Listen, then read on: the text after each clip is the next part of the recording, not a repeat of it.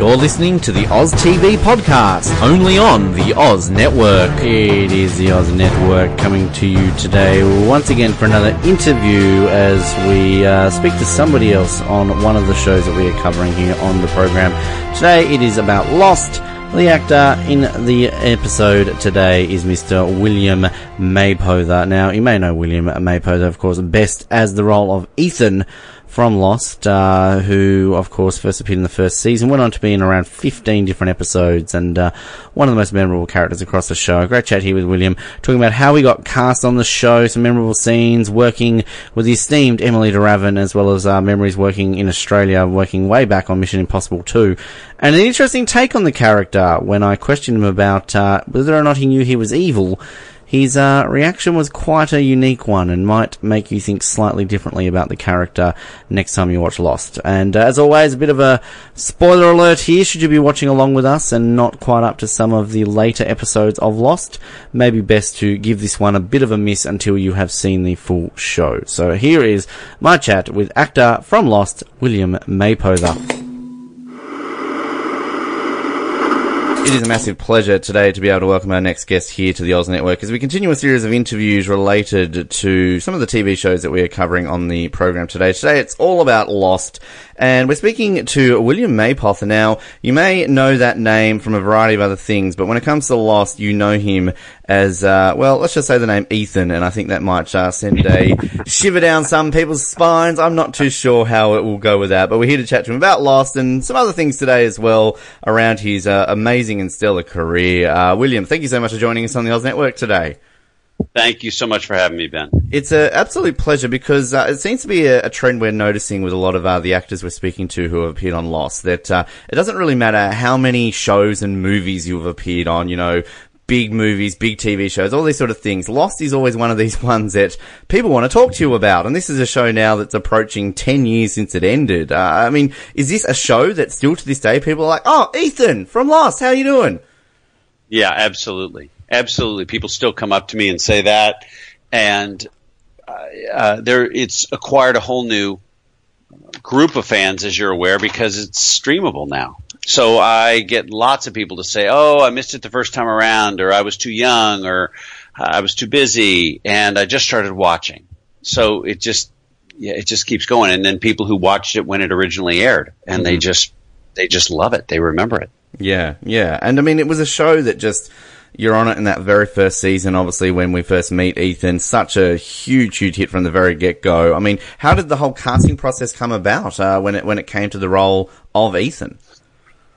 Well, I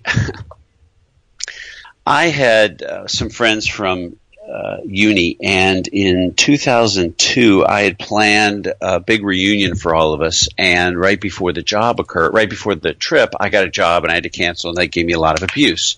So we said, let's do it again in, I think, September of 2004. And I helped plan everything and picked the house we were going to stay in. And I remember it now, on Thursday morning, I was supposed to fly from LA to Chicago, fly east. And that morning, late morning, my agent called and said, I just got you an offer, which is, you know, music to an actor's ears. It means you don't have to audition. I said, for what? She said, this show Lost. I said, I've never heard of it. She said, it debuts tonight. And I said, oh, God, I'm supposed to go to this trip. So, of course, I had to accept, and I spent the afternoon then fielding abuse from all my friends on the fact that I canceled yet again. They had never heard of this show. And so that Thursday morning, instead of flying east to Chicago, I flew west to Honolulu. And it had that night, Wednesday night, it debuted right out of the gate in the States. It was a huge hit. Yeah. And then I landed in Honolulu, and they took me right to the set, right to the production office, which is right where the set was right where they were shooting. And they took me to wardrobe. They didn't have shoes that fit me, and they didn't have time to look for shoes. So they bought the shoes off my feet, which is why Ethan wears New Balance. And I didn't know anything about the show. They gave me the scripts a couple scripts to read on the way over. It's about a 5 or 6 hour flight. And when I landed, I called, or I don't remember, emailed my agent. I said, "Oh my God, the audience is going to wonder who the hell is this Ethan character." Mm-hmm. My point is that my appearance, really grabbed the audience by the throat, and it was there on the page. Wow. The writers get credit. They just did a terrific job of setting it up. Wow. So, and evidently the reason I got offered it is because J.J. Abrams, one of the co-creators, remembered me from this movie I'd been in a few years earlier that got a little tiny independent film that got several Oscar nominations called In the Bedroom. Mm-hmm. Terrific little drama with Marissa Tomei, Tom Wilkinson, Sissy Spacek. And when he heard my agent propose to me, he just said, "Oh God, offer it to that guy." Wow. So I got very lucky. So I got offered, and then, then they killed me off and they kept bringing me back. Which is a trend in Lost, let's be honest. It's kind of like God, exactly. If you killed off, perhaps you expect to be brought back in flashbacks, side flashes and flash forwards and all these sort of things. But no. Yes, you're right. But God, no, Lost. They kept finding ways to weave me back in. They do, which is good for you as an actor. You're always working. You're getting trips to Honolulu. I mean, I think that sounds like a pretty good deal, right? You're absolutely right. It was a great deal. The first season, I was over there for a long stretch, but in subsequent seasons, they would just call me. It was like a little treasure dropping from the sky, a little call. "Hey, we want you in another episode or two. Will you fly over?" Mm-hmm. So not having to go in to read for anything, and to have jobs just suddenly appear for the next several years was what I got spoiled. Yeah, I don't doubt that. And it's kind of a thing we're also learning too with a lot of the people we're speaking to is the fact that you're not told a whole lot about the character. And you're mentioning obviously reading through those scripts and there'll be someone that stands out. But I mean, what are you told initially about the role of Ethan, and what are you learning in those scripts? Because as the audience, particularly for this role, we don't want to know straight away that you're actually an other and you're pretty much evil. We're thinking you're just one of the survivors, but all of a sudden, great twist, plot twist, here you are kidnapping Claire and Charlie and strangling from trees, and basically next minute you're shot dead in the rain. So how are you learning about this before you learn all this? Well, I landed and I said, "What can you tell me about the character?" And one of the producers was there, and they were the details were rather spotty. And I thought, this is interesting. What can you tell me? Well, he kind of grew up on the island. And they told me some contradictory things, and it was clear. It seemed, of course, it seems clear in my memory. At the time, it may not have been this clear, but in my memory, it seems clear that there was still a lot they had not worked out. Mm-hmm. And I shot that first day, and I think it's episode 6 or 7 about the golf course, mm-hmm. and all I do is come in with Hurley, I think, and drop the clubs. And then they took me back to the production office, and that day or the next day I went in and I said, "Look, you can't expect me to perform without knowing what the heck's going on. There's a whole world you've created here." And they hemmed and they hawed, and they finally agreed on my day off to let me watch all the episodes. Because episode 1 had aired the night before I flew over, and I think I was shooting 6 or 7. So there were 5 or 6 episodes that had not aired, and of course they were so tight-lipped about all the secrets of the show because they knew they had a hit and they didn't want to give anything away. But I bitched enough that they let me watch them, and it was apparent in those first episodes just what everyone later saw, that they had indeed created a world that nobody had seen and raised all sorts of questions and mysteries and what the hell. And I slowly started putting things together. But that process of discovering as I went continued through the entire show. As you can imagine, I watched the show myself, and I don't even remember what season it is, but at one point Jack said, "Oh, we had a surgeon. His name was Ethan."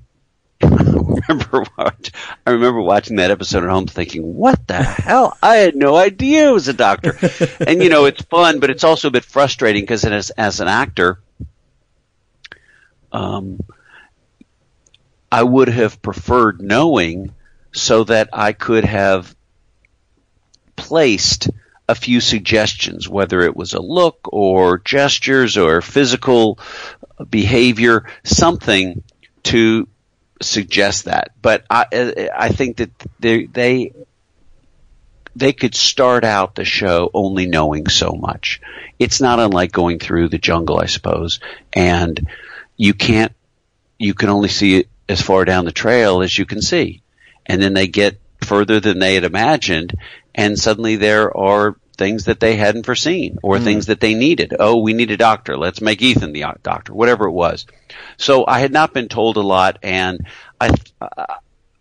my suspicion that there was still a lot they didn't know was confirmed when we shot the next episode, which I think it was either 7 or 8, when Hurley said, "I'm pulling down papayas. Where are you from?" "Ontario."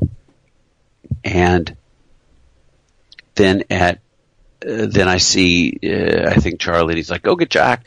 And then, of course, at the end, the jungle,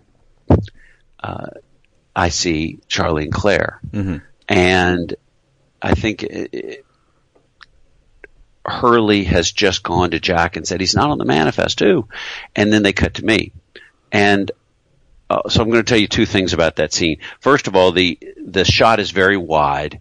So there's a little area called Video Village on every set, which is where the monitors are, and they have the chairs and the director and the script supervisor. And they all said, but when you have a wide shot, they can't be anywhere near the actors. And it was late afternoon, if I remember correctly, and we were losing the light. It was getting too dark to shoot. So they did something called a series, which is instead of saying cut after you shoot, the actor just starts the scene again or starts his line again, and you just do a bunch of takes within one take. Right. And it saves a lot of time. And so they said, William, can you do a series? I said, yeah, of course. So I'm about 30 feet away from Charlie and Claire, and I say something to them. I don't remember what it was. And the director yells at me. And, of course, you don't want to it's always a little unnerving when the director says gives their direction to you out loud, because at least it is for me, because then I'm aware that everyone on the set is watching saying, how well is he going to be able to carry out this direction?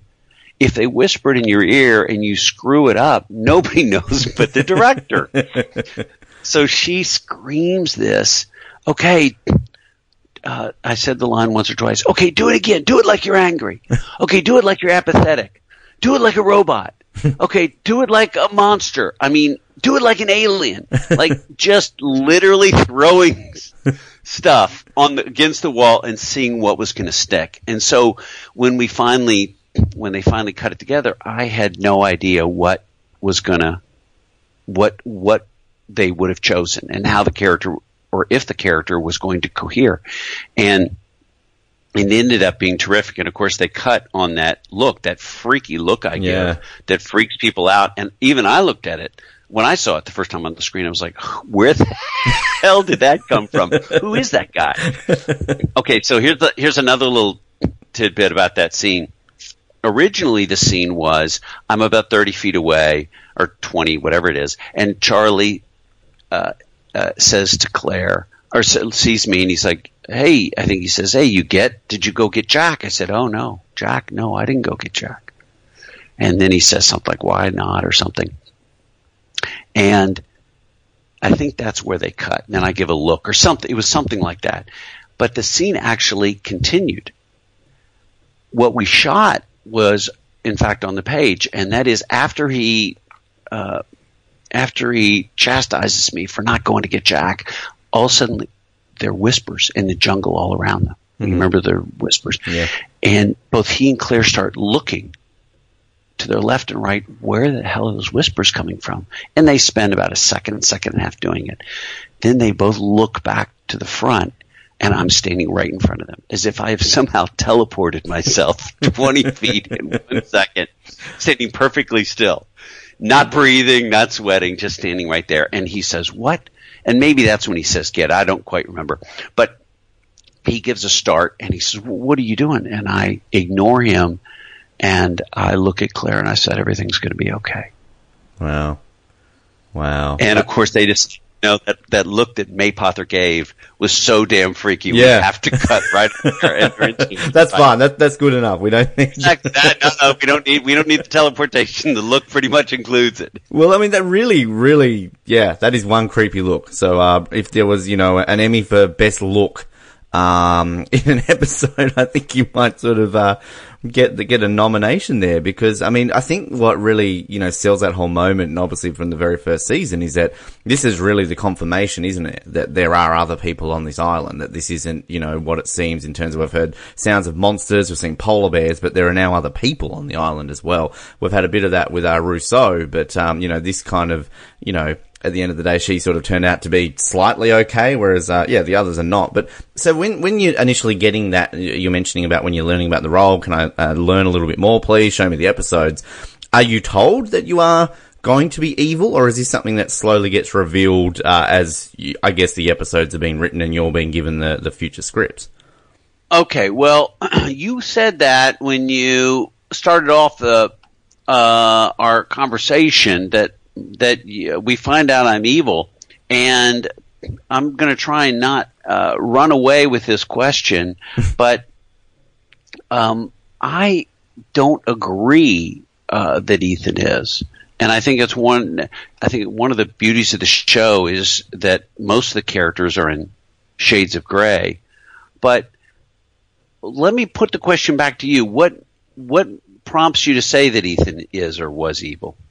That is a very good question. I guess kind of on the context that we're following this through the eyes of the survivors, and that we're sort of, as we are learning through kind of, particularly early on, that you're taking babies and pregnant women and all this sort of stuff, that early on we're thinking you're evil. I guess as the show moves forward and we get more of that background, we're learning obviously the reasons behind this. So I guess that from that perspective, where we're watching it, that it should be that way, given that who we're watching through the eyes of the survivors. But I guess if you are following this through the perspective of the others, the people who are there, the Dharma Initiative and everything, that I guess, it's one of the, I like the way you said it, it's sort of levels of grey there, that really it can be perceived that perhaps it's not entirely evil, if that makes sense.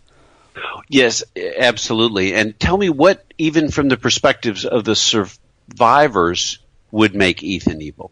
Well, I guess the whole, kidnapping a woman who's pregnant and hanging Charlie from the tree early on isn't exactly, completely a good thing. I would assume that might think that these people have just landed on an island and this person is trying to murder one of their own people, would perceive him as being Ethan, particularly early on. Right. I do understand what you mean. I will say that from their perspective, certainly taking Claire seems not the friendliest of gestures. If you recall, when Charlie comes up to me in the jungle, I think that he swings at me first. Mm-hmm. And I think when I fight with Jack definitely swings at you first. And I think Charlie tried to swing a little, he was holding a stick or a log of some sort, and he swung it in my head. So both those, I was not the one to strike first, I suspect. And in terms of administering a shot, because I think there's a shot of me with a hooded, or somebody with a hooded sweatshirt. And the reason I know all this off the top of my head, even though it's so many years later, is because obviously I've been asked this question before and I can remember responding to it. But somebody asked once, what about the syringes? And you were giving Claire shots. And I said, I remember watching this in season 3. For some reason, season 3, episode 6 sticks in my head. And I think Julia, is it Julia? Juliet. Juliet, excuse me, who is perceived as one of the good guys, comes over and says, "Oh yeah, one of our other guys, Ethan, was giving Claire shots because we believed it would help her, or she needed to have them," something like that. So I never perceived Ethan that way. It would be very difficult. It's very difficult as an actor to play a character that way, or else they flatten him out, and and you become, the twirling your mustache, and you lose a lot of the depth. And then, of course, as you said, we later find out he was a surgeon, and the show complicates things further beyond the levels or shades of gray when we enter alternate alternate realities or time travel. When we start to wonder, are there different paths these characters are on, or have they taken alternate paths? So I don't know. I used to have a couple more defenses for a couple other of the things that Ethan did, but that suffices. I never thought of him that way. I just was presented what he did in the scripts, and I had to find a way to justify it for myself, which was always interesting because I didn't have full information. So you end up doing some mental gymnastics trying to justify why you're doing certain things. Yeah. But nobody ever said to me, "Oh, Ethan's a bad guy," or anything like that. I think the producers, most of whom were also the writers, were too savvy and had dealt with actors too much to do that. So nobody ever said that to me directly. And as I said, you just find a way to justify what you've done, and I don't remember how I did it in the first season, how I justified because at that point when I was kidnapping Claire, I must have thought that I was doing it to save her or help her or something. That's interesting. It's very interesting to hear it all described like that. And, I mean, you're absolutely correct about sort of the shades of grey that so many of these characters have, because, I mean, you brought up Juliet there, and that's a perfect reference point. I think that when we meet her and we see her, we automatically assume that she's, as you said, quite a good guy, but even through just her flashbacks and everything, and, when we see her working closely with Ben and just all things like that, then you do question that, don't you?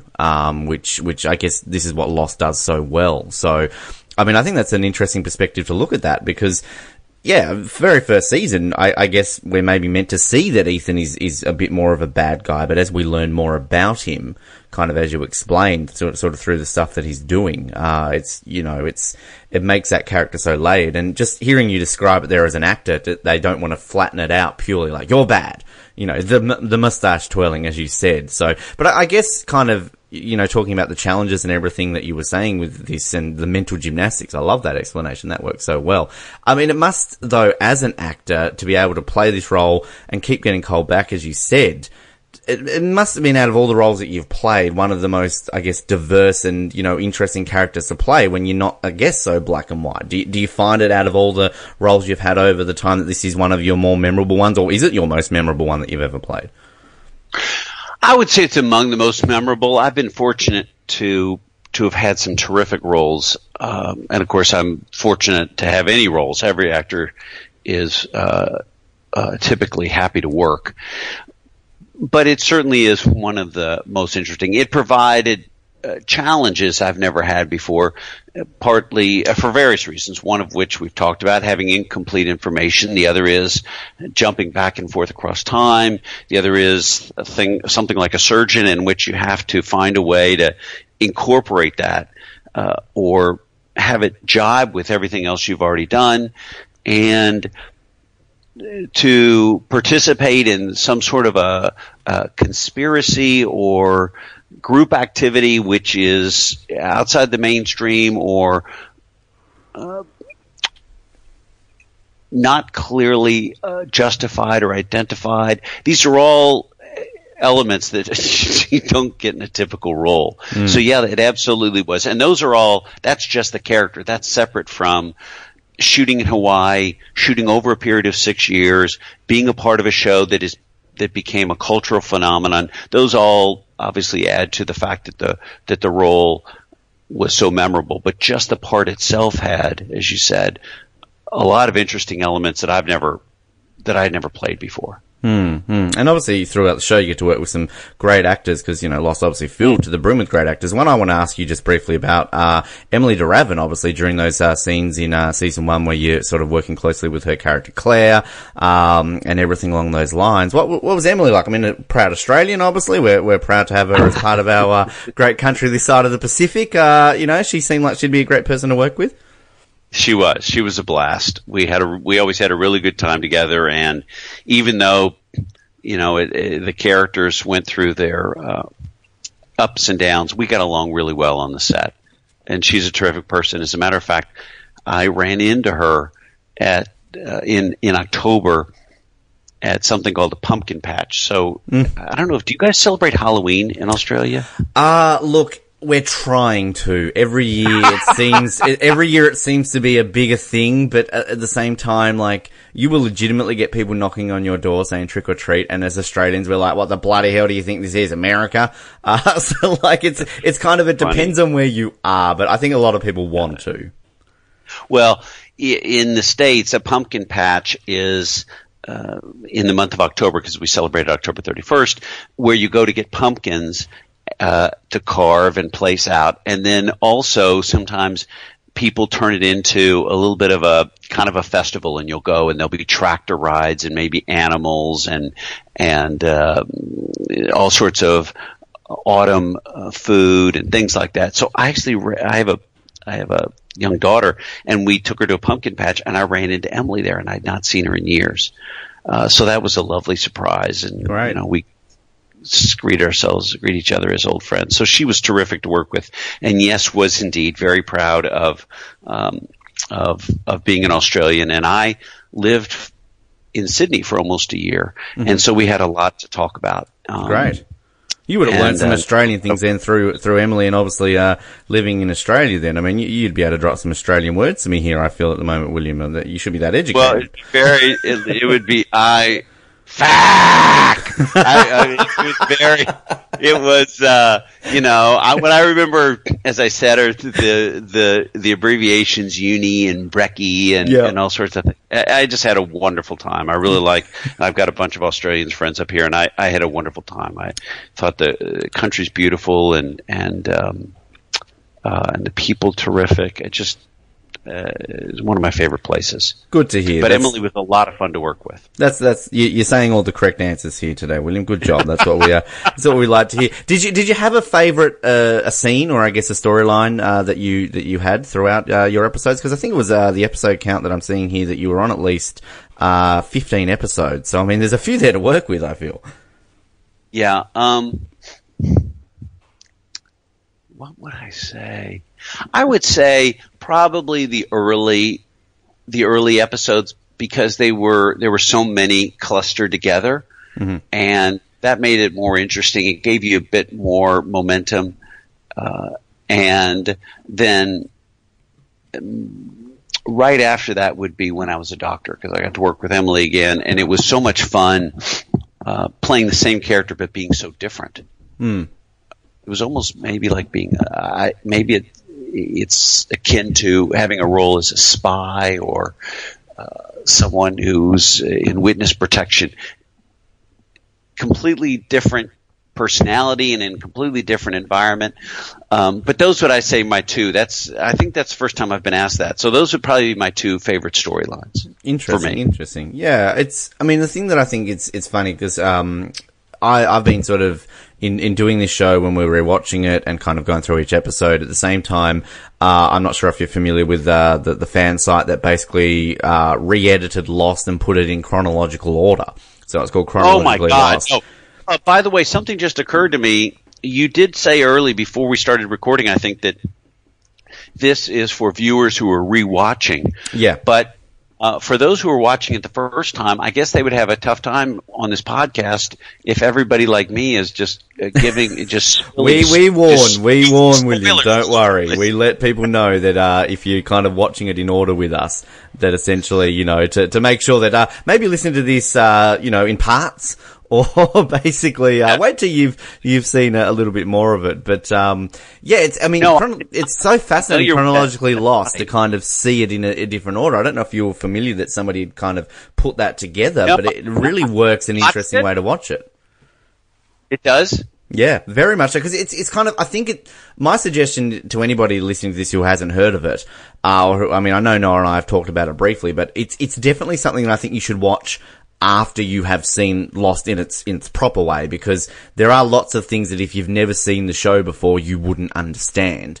But I think if you've watched the show a couple of times, or, at least even once, to watch it kind of actually in chronological order. So we see, young Ethan, and then we kind of obviously see all the scenes of, you with Richard and kind of recruiting Juliet, well before we even know you're on the island. So it's kind of, it's a unique way of seeing it, and particularly with all the flashbacks of sort of all the other characters, seeing all the stuff that's happening to Jack or Kate, all this sort of stuff before they're on the island. It's a really interesting way of kind of watching the show. So if you ever got the chance, William, by all means, track it down. It's a fun watch. I will, and let me ask you before we get off the topic, what was your one or two big takeaways from watching it in chronological order? Did it? I'm curious about, and it can be something you understood you didn't before, or it made you feel a different way about a certain aspect of it. What's the big picture takeaway for you? I think it's the subtle little throwbacks and references that they kind of seem to make. So, if there will be a mention, I think it was the scene with Richard when he visits baby Locke, when Locke's like a toddler, and he's basically trying to, I think, recruit him, and he's like, which of these is the most important to you? And I think kind of the connection that had from an earlier episode, in which I think it's during all the time traveling bits, there's a moment there where Locke sees Richard, and he mentions something really subtle about, you show me this knife and how important it is. And basically, it's one of these things, if you're watching it in order, you've really got to have a good memory to remember it. But then, when you see it so close in order, with Locke going back in time, and then you're going to see baby Locke, it's clever, because then you see how well written this show was, that they have small little references that many seasons later they remember. And a lot of people complain about Lost never having answered any of the questions. And as we're going through this rewatch, we're saying, people need to watch this show more closely, because they answer a lot more than you ever understand. So I think when you watch it, it's so cleverly done.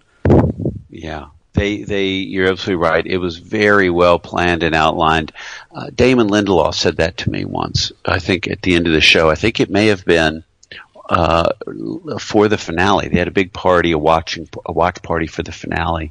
And I think it was there when, or maybe it was when I saw him sometime later, asked him about something, or commented on how many questions they raised, and he said every single thing is answered in the show. Mm-hmm.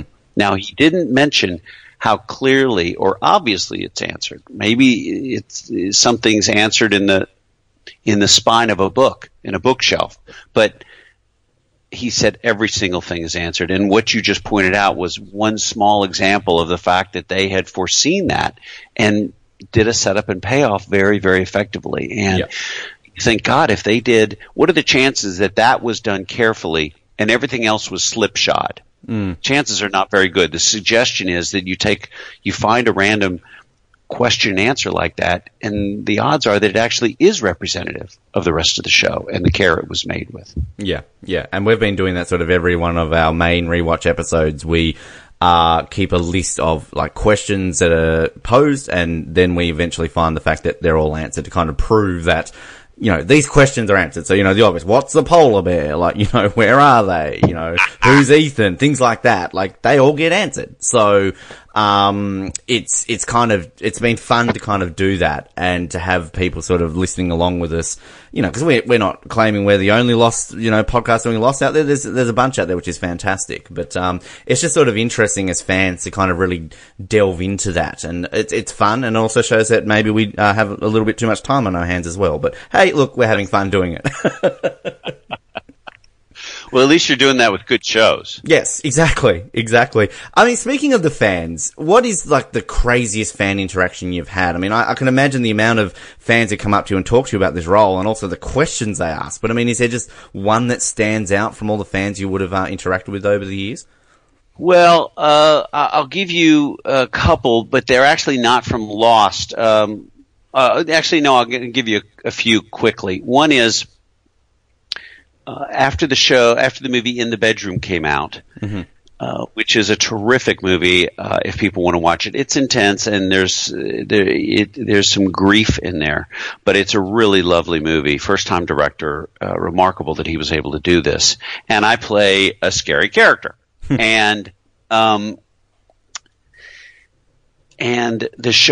movie particularly unnerved women. And I was in a grocery store once, standing next to a woman, and I was getting something off the shelf, and she got something off the shelf and turned and saw me and literally dropped what she had been holding. Wow. Fortunately, it wasn't glass. But then I went to help pick her up, and she said, and she said, I'm so sorry. I had just seen the show. Another time, right after the movie came out, I was at a party, and this was years ago. I was still single, and a woman came up to me at the party, a very attractive woman, and she said, I want you to know that when you walked in the door of the party, I didn't like you. I immediately did not like you. And she said, it took me 30 minutes to figure out why, because I had just recently seen In the Bedroom. I thought, wow. Oh my God, imagine how many women have that reaction and they never have the secondary thought to realize it has nothing to do with me. Oh my God, that show cost me so many dates, that movie. But Lost fans generally are very polite. Sometimes people come up and, they come up at awkward moments when you're at a table with your family and you got your mouth full of food and then I'd say, I'm with my family. I can't stand up and go outside and take a photo or anything. And sometimes people get a little bit defensive and say things, but 99% of the time people are really friendly. Then there was the guy who followed me into the bathroom and stood next to me at the urinal without having to go to the bathroom, talking about the show. Wow. While I went he was committed. Committed is exactly the perfect word. Committed and curious. And I thought, and maybe a little bit crazy. Yeah. And but generally people are very friendly. But yeah, people come up and you can tell I can tell when somebody recognizes me, because they'll walk past or they'll try and look or they'll nudge their friend and then they kind of look around. Oh, I'm going to check out the lights at the ceiling in this restaurant. That's really interesting. And then they'll look over. What are the lights over there? That sort of thing. But 99% of the time people are really lovely about it, and they'll come up and ask questions, about the character and things. I was going to say, though, that like if you have sort of these interactions where you get there and, you have an attractive woman or somebody's like, oh, I don't like you, or this sort of stuff. Do you ever just try and turn around and be like, oh, well, hang on, I'm related to Tom Cruise. Like, come on, you like Tom, don't you? Like, come on, that works well for me. No, I don't take that route. Don't take that route. Okay, right. Just checking to make sure. One thing I wanted to ask, just in relation to sort of some of your other work, where later on this year, on the line of Tom Cruise, Mission Impossible, obviously the new one's coming out. We're going to be covering the Mission Impossible films. Now, you worked on Mission Impossible 2, and I'm guessing that's when you mentioned you lived in Australia, because obviously Mission Impossible 2 was, mainly filmed in Australia. Any sort of things that you can sort of tell us about that, working on that movie? Because when we get to that film, we might need to track you down again, William, to sort of talk a little bit more specifically about your time on Mission Impossible 2. But I can imagine working on a big film like that's going to be a lot of fun. You've done it a few times, of course, in some other films, but, the Mission Impossible series is, almost, got a big fan base out there, just like Lost. So I can imagine that was a good one to put on your acting resume. Yeah, it was. And, I also got a credit as a creative consultant and worked a little bit with Robert Town, the writer on that. And, it was a blast. When you say any memories, I think I was in Sydney for 9 or 10 months. So there were a lot of memories. I think if you do circle back with me, we'll have to get a little bit more specific, but we shot in Broken Hill. We shot all around Sydney. We shot down at Bear Island.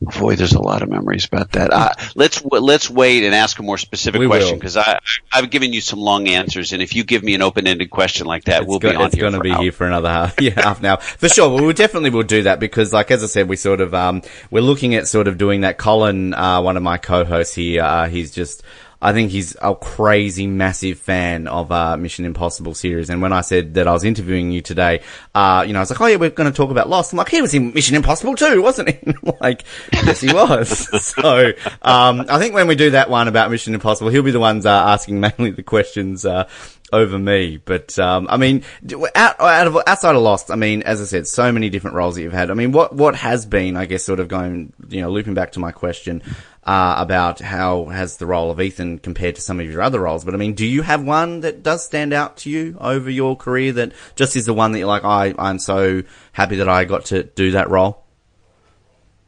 Roles of all the roles, not just an episode of Lost. All my roles, all of them, every single one. Really, opening the question out here for you. Yes, I would. Two occur to me. Lost is one of them, not only because of the challenges of the role, but because that helped my career more than any other role. I was dating a woman a year or two, I think in 2005 and 2006. She was from the Czech Republic, and so we went over there over the holidays.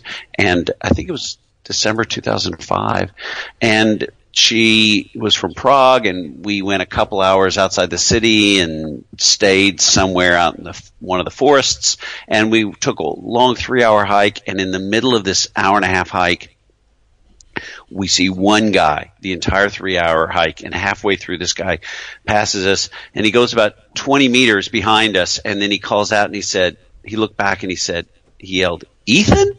And I thought, oh my God. So the show obviously had international reach and appeal. So that's one of my roles. The other one is the one that really started my career, and that would be the movie I've spoken about a few times, In the Bedroom. Mm-hmm. And that's the movie, that's the role that J.J. Abrams remembered me from, that prompted him to cast me in Lost.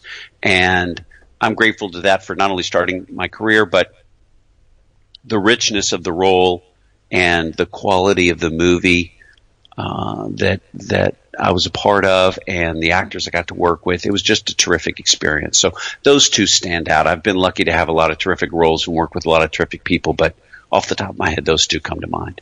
And right now, what are you up to? What's in the pipeline? Anything you want to plug or tag sort of moving forward that we should keep an eye out to see you in? Yeah, I've got a couple things in post-production like every actor, and I am also, like many actors, hesitant to talk about anything that hasn't yet occurred. You never know if it's going to go south. I learned that lesson early on. You tell somebody, I think I'm going to get this role or see this, and then 6 months later, whatever happened with that role? I didn't get it. I didn't get it. So I have a couple things in post-production. I'm hoping to hear back or waiting to hear back on a couple of things. Other parts of my life, I co-founded a film finance site called Slated, and we bring together independent filmmakers with people who want to finance films, and it can be people of all sorts all around the world, and anybody can join. And as a side product of it, we've also created the first industry-only or entertainment industry-only social network. So we've got 40 or 50,000 users and about 5,000 projects, everything from $100,000 first-time feature to $20 million projects. So that's something your users may want to check out. And it's a way to connect with other people. People find jobs on it and find projects and find financing. I also write. So I got the rights to an FBI memoir. Are people in Australia familiar with what our FBI is? It's kind of like our domestic CIA. Yeah. And so this guy had been an agent in the FBI for 30 years and had a fascinating career. So I'm working to set that up as a television show, as a series. And then I'm adapting a novel from the Cold War. And then I've got a couple other scripts I write. I'm working on right now. So very busy. Well, that's the life of an actor. I learned pretty early on. You drive yourself crazy if you sit around and wait for the phone to ring. Mm-hmm. And so you got to find ways to keep yourself occupied. Yeah, no doubt, exactly. And so it's for Slated. Is there a website where can people check that out? Is it just slated.com? It's just slated.com.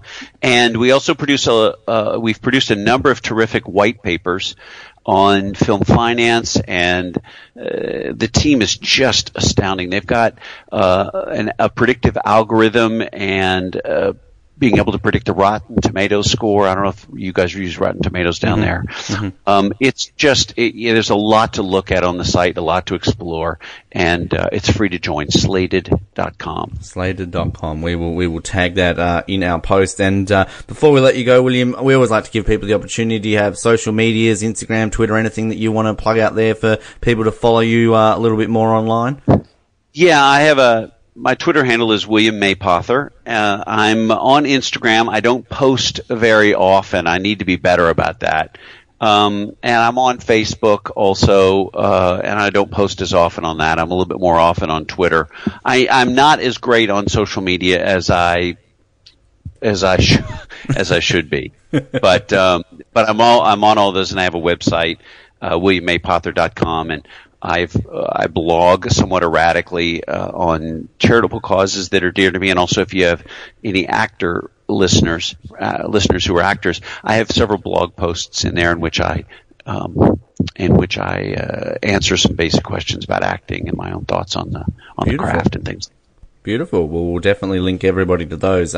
William, it has been such a pleasure and an honour to chat with you today, mate. Really great time learning a lot about your role as Ethan on Lost and everything. And as I said, moving forward, we'll have to get you back on again, I feel, to do a bit more of one on Mission Impossible 2, because I know that, as I said, Colin will be champing at the bit to hear all these stories and everything about working on that film. But, mate, such a pleasure on the show today, and we'll no doubt speak to you again very soon here on the Oz Network. I look forward to it, and thank you very much for having me on, Ben. It's really been a pleasure.